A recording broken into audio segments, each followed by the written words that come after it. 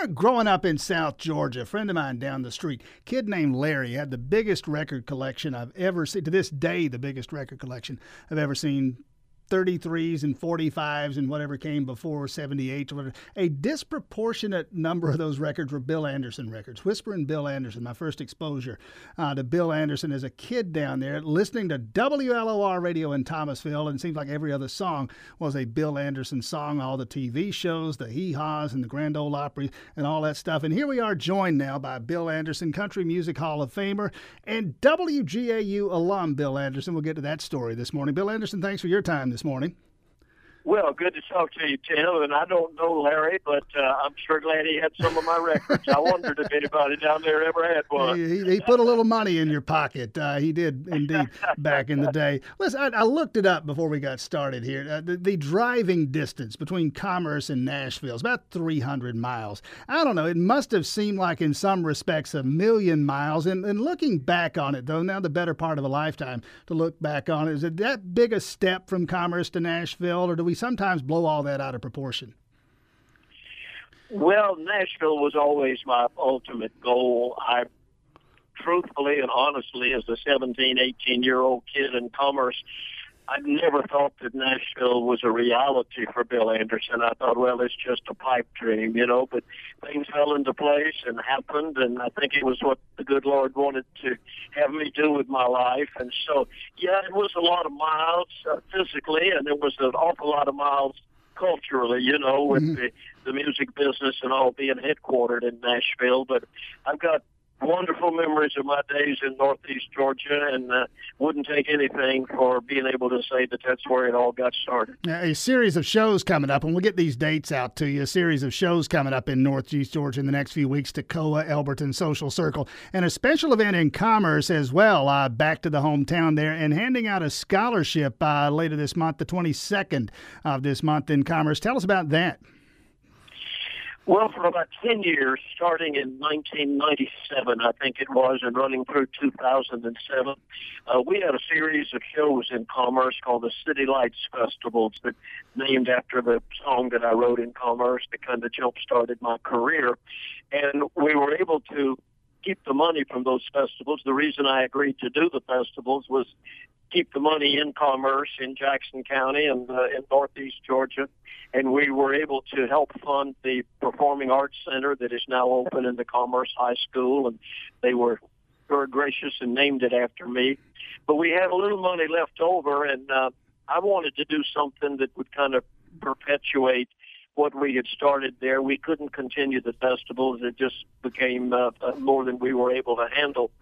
But in order to kind of keep our hand in it and all down there, I thought what a wonderful thing it would be if we could take some of the money that the people helped us raise and put it back into the community, and particularly into the young people. And we established a Bill Anderson College Scholarship at Commerce High School.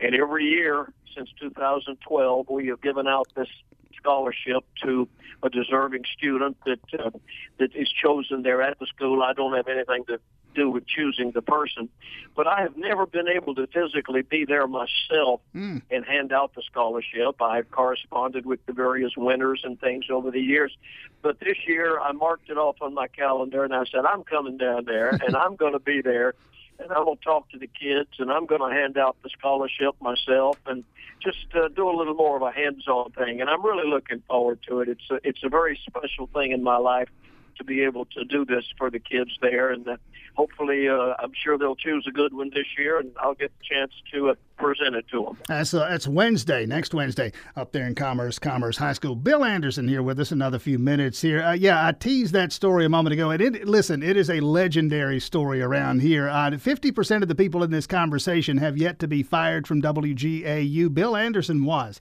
back in the day. What is that? What is that story? Well, I've had a lot of fun with that story over the years, as did the man who fired me, the great late Mr. H. Randolph Holder, who was a legend there in Athens in northeast Georgia as a newscaster and broadcaster. Mr. Holder, when he bought WGAU, he had been at WRFC across town, and when he came over to WGAU, I was on the staff there and working, hadn't been there but about 6 weeks. And, of course, I wanted to play country music on the radio, and he let me know real quick that WGAU, under his ownership, was not going to be a country music station. And it's kind of a long story, but one night I did exactly what I was instructed to do. We were broadcasting a baseball game, and it rained, and the game was called on account of rain. And my instructions were to put up whatever was being broadcast on the CBS radio network if the game got rained out. And it just so happened that when the rains came, the Louisiana Hayride, which is kind of a show like the Grand Ole Opry, was being on CBS radio. I put it on the air, and Mr. Holder called me up and fired me, right? Yeah, he said, we are not going to play country music on our station. But he did it in a wonderfully nice way. Yes, he helped me get a job in commerce at the station there that was about to sign on the air. And, of course, I had some big moments in commerce and kind of where my whole career got jump-started. So Mr. Holder broke my heart and did me the biggest favor anybody's ever done me, all at the same time.